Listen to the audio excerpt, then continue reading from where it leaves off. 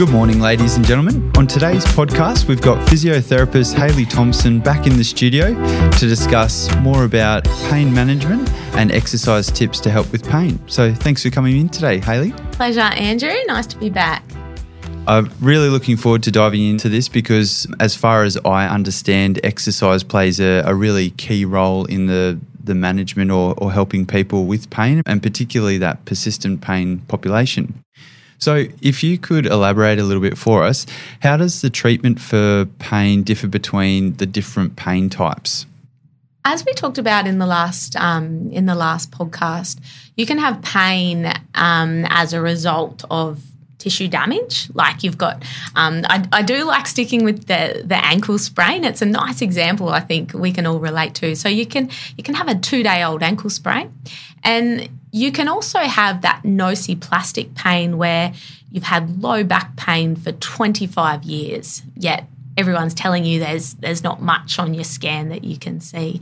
And how we manage these two presentations as physios will be really different. So first and foremost, our job is to help you make sense of what's going on. And that's the same, whether you've got a 2-day-old ankle sprain or you've got 25 years of back pain. But they're going to present very differently. So if you've got an ankle sprain that's a result of tissue damage, a couple of days later, you've been playing netball and you came down on your ankle, that's going to be a little bit easier for us to manage, and it's also going to be a little bit quicker. Usually pain is complex, as we learned in the last podcast, but you know, you've come down on your ankle. They actually sent you off for an X-ray straight away, and the X-ray was clear, and you've sprained the big ligament on the outside of your ankle. It's really swollen. But when you come to us, you say, you know what, it's actually getting a little bit better. And what happens is we help you manage that swelling and inflammatory process early. But we know usually that will reduce in a week or two. The pain will reduce with that. We'll get you moving, we'll work on your strength, we'll work on your balance, and we'll help you have a really specific return to play or return to function program. And we know usually if we stick with our netballer, she'll be back on the court within 4 to 6 weeks. Different if someone presents with 25 years of back pain, because what we now know is that they've got these complex changes in their nervous system and they've produced pain for 25 years. So we know their pain and its relationship with tissue damage is really weak. There's a lot of evidence that tells us that. They're going to have a number of different factors influencing their pain. They mightn't be sleeping very well. They might have been really socially isolated, and they're really withdrawn from people, and relationships are really strained in their life. They are going to have changes and inflammation in their joints as well, and their muscle system will be affected. You know, their body weight might be affected. They might have put on weight, or their tissues are really unhealthy. All of these different factors need to be addressed in their management plan if long-term they're going to get anywhere. And probably the main difference between the two is the time that will take. So as I said, that ankle sprain, you know, in an ideal world, she'll be back on the court in 4 to 6 weeks. When you've had back pain for 25 years, when working with a health professional on that journey towards recovery, the process is longer. So it can be 3 to 4 months. Sometimes it can be longer as well. But, you know, if I bring it back to exercise and what today's podcast is about, we know that movement and exercise, whether, you know, you've got a problem with your muscles, your joints, your spine, your nerves, and whether that's nociceptive pain or nociplastic pain or even neuropathic pain, we know that movement is key. And there's different do's and don'ts depending on what you're presenting with. But working with a physio, and they can help you through that process and guide you through that journey. Okay. And with someone who's had that persistent pain for 25 years, you touched on it about it could take 3 to 4 months to resolve, but it wouldn't be something where you'd expect it take 25 years because they've had it for 25, they're going to take 25 years to get rid of it? Yeah, no, that's exactly right, Andrew. And I do say that sometimes it takes months, but you know what? Sometimes I have certainly seen it not take months. Yeah, wow. And sometimes some really simple changes can make a massive difference, and you know, particularly improving what you're doing day to day through movement and exercise can have a really profound flow-on effect to improving your psychological health, improving your quality of life. And I think those people who have had pain for a really long time, that's what causes the suffering that comes with their pain, not having that quality of life. So it does usually take longer, but I've certainly seen it not take that long as well. Still very promising. Yeah. And would someone with that 25-year history of pain, it sounds like there's a big psychological component to the pain, and will they be seeing just you, or will you be involving other health professionals in the treatment or care of that patient?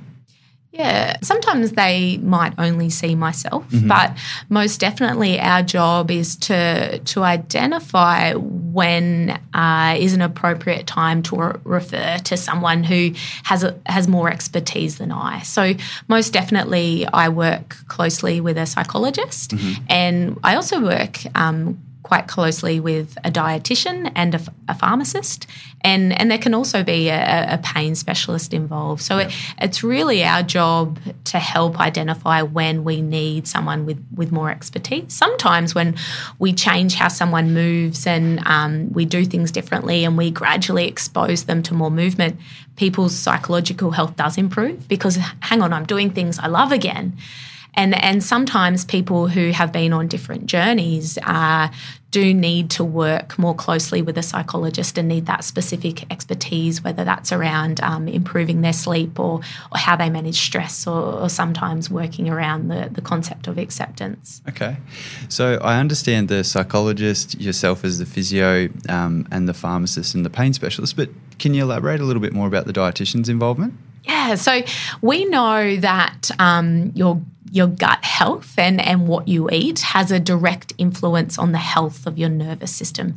And from that pain podcast, we know the changes that have occurred in your nervous system are really what's driving this long-lasting pain. So it's different for different presentations. For example, we know that having a healthy body weight is really important. But in saying that, it's not the sole thing, and often people who may have had trouble with their weight get really frustrated by that, you know. And I think I'll often say to them, you know, there's also plenty of skinny people that have pain, and I know the dietitian I work with talks a lot about it's not always about calories in, calories out.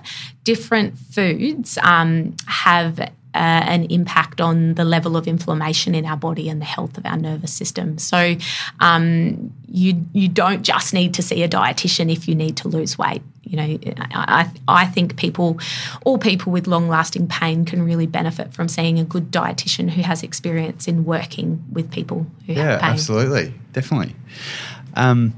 And Hayley, from your experience, what is the best type of exercise for someone with, and we'll stick on the lower back pain pathway, is that your special area? What kind of exercises would you generally prescribe for someone with that persistent back pain? I usually break it down. So I think with movement and exercise, we know it's key in helping reduce the sensitivity of your nervous system, but there's certainly no one-size-fits-all approach. So I do work in group programs, and I can have 10 people with lower back pain in front of me, and they might all have had pain for 10 years plus, but their programs will all look very different depending on how they're presenting and what factors are driving their pain experience. But I do like to broadly think of it in terms of 4 different areas. So you've got movement that's good for your health. And that can be things like walking, swimming, cycling. And it's not telling someone go and walk 10 minutes on your street every day. It's working with the person in front of you and working out how can they move consistently and how will that look for them. And that might be walking your dog. If you love being by the water, that might be walking at the beach. It might be being on a scooter with your grandchild. But that's one component, is aerobic exercise which you enjoy. The second area is really stretching and relaxation type work that some people need more of.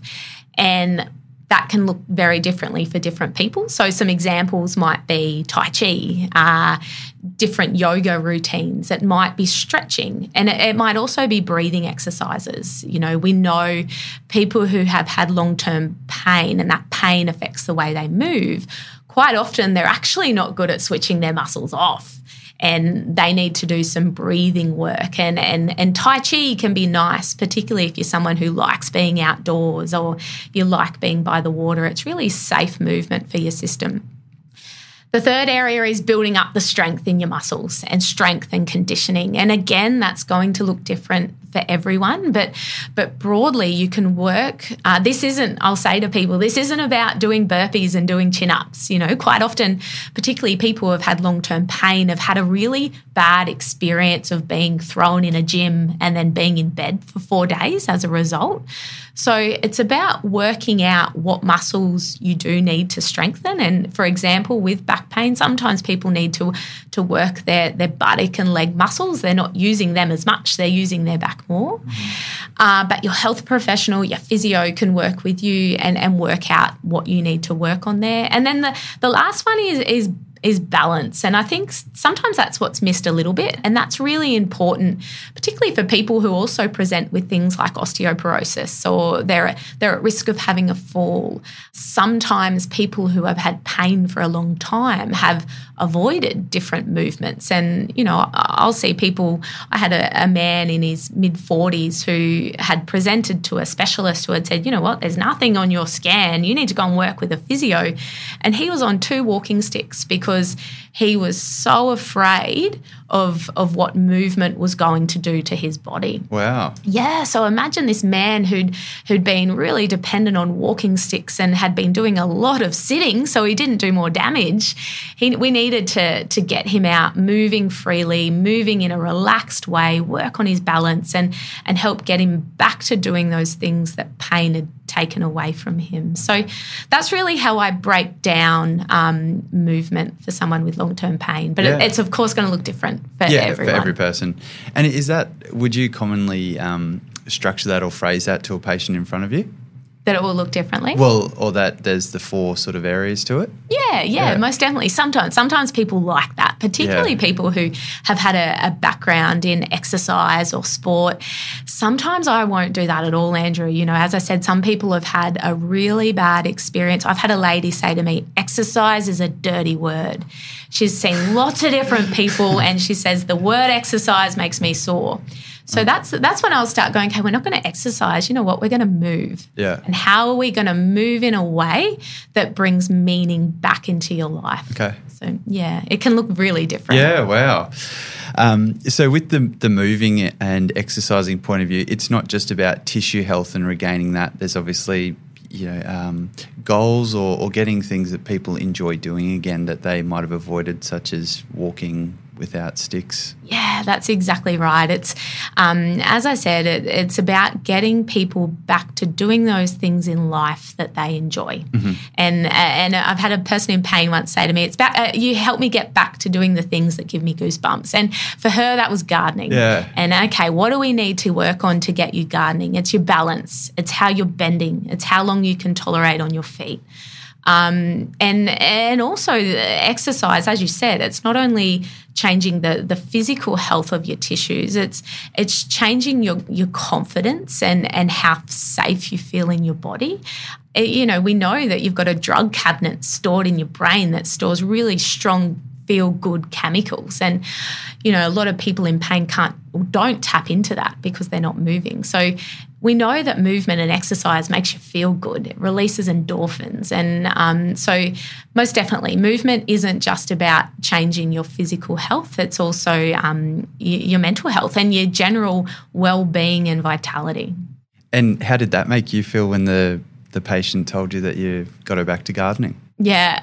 Andrew, I cry all the time. That makes really? Me, yeah. You know, I see myself as a really small part of these people's journey back to recovery and back to doing things in their life that are important to them. And for me, it's a massive privilege to be to play a small part in that journey. Let's face it, I consider myself as a cheerleader. They're the ones out there doing the hard work and making the changes in their life day to day, and I'm just there cheering them on, nudging them in the right direction. But yeah, it's a privilege. There's tears. There's often tears. Yeah. And honestly, as another clinician, it's really empowering and motivating to see just how passionate you are about it. So yeah, it's fantastic. Yeah, thanks, Andrew. Your patients are lucky. So if someone does have persistent or nociceptive pain, should they push through exercising if they experience pain? And again, I feel like I'm sounding like a bit of a broken record. There's going to be there's going to be do's and don'ts depending on what you're presenting with. So, for example, if you're presenting with a broken ankle, you've got nociceptive pain, we're not going to tell you to push through pain. So there will be do's and don'ts, and that's why it's important to see a physio and work through that. But I like to think, as a really general concept, the only reason we should be totally resting is because of major trauma or broken bones. Okay. Otherwise, movement and exercise is going to be part of the recovery process. And of course, that's going to look really different. Yeah. I would like to hone in a little bit on persistent pain or nociplastic pain, because I think that's where I see this concept really affect people's quality of life. They relate, I can't move without pain, to like having a broken bone. Yeah. And that affects their physical and mental well-being. It also affects the relationships and people around them. And we know, as I talked about with you in the previous podcast about pain, is we know when you've had pain for a long time, you've had these changes in your nervous system, and it's now really good at protecting you. So a painful body part is actually a lot safer than it feels, although that can seem really strange. And it's actually really safe to load and move a painful body part, although sometimes it feels like it isn't. And your physio can give you specific advice around that, but a concept is what we call pacing is really important to answer this question. So when we have pain and we're trying to move, it does a couple of things. We either do less, which in the short term can be helpful, in the long term unhelpful. Mm-hmm. We change how we move, we breathe differently, we brace. And again, in the short term, if you've day one of an acute flare-up of back pain, that's helpful, but year 25, that's unhelpful. Or we do more because we go, you know what, I'm having a good day, I'm going to do all the housework and then I'm going to do the groceries and I'll pay for it later in the week. Yeah. So that's where we bring in a concept of pacing. And so we know that pain is going to be part of the process when we start moving because our system's protecting us too well. And I'll work with people with a real traffic light approach. And although that seems simple, people love it and they run with it. So this is in a general sense, and your physio can give you more specifics when they're working with you and have heard your story. But I'll say to people, if you have 3-4 out of 10 pain or less, it's the green zone. You're sore, but you're safe. You can very confidently know that you can move in that zone and you're not doing damage because that's your system protecting you too well. You then start moving up into amber, and it's like the traffic light, it depends on what sort of driver you are. Of course, I'll stop, but some people, they'll slow down or they'll try and get through. But that's that 5, 6, 7 out of 10 pain where, okay, you're there. Sometimes you've got to be there to get stuff done, but slow down and try and get back to that green zone when you can. Your 9, 10 out of 10 pain is your red zone. And if you're someone who's had back pain for 25 years, if you're spending your day up in that zone, if you're trying to exercise and do this hard work that's putting you up in 9, 10 out of 10 pain, all that you're doing is helping your system get better at producing pain. Mm-hmm. You're driving that sensitivity. So there are going to be times you've got to be up there because there's stuff that you've got to get done, or there are exceptions. But you are safe to be working down in that green zone. And that's where your physio will try and start your exercise or your movement program. You're sore, but you're safe. And another nice real slogan catchphrase that we use is motion is lotion. And what you find is over time with persistence and patience and understanding what's going on, the amount you can do in that green zone significantly increases. So yes, pain is going to be part of the process when you start moving if you've had pain for a really long time. Okay. So for someone with persistent pain and sticking to the concept of the traffic light, which I really like, if they're in that green zone, it's okay for them to keep doing what they're doing. And would you expect them to only experience that 0 to 4 out of 10 pain whilst they're doing it, or would you expect them to feel it for the next 2 days or 2 weeks afterwards?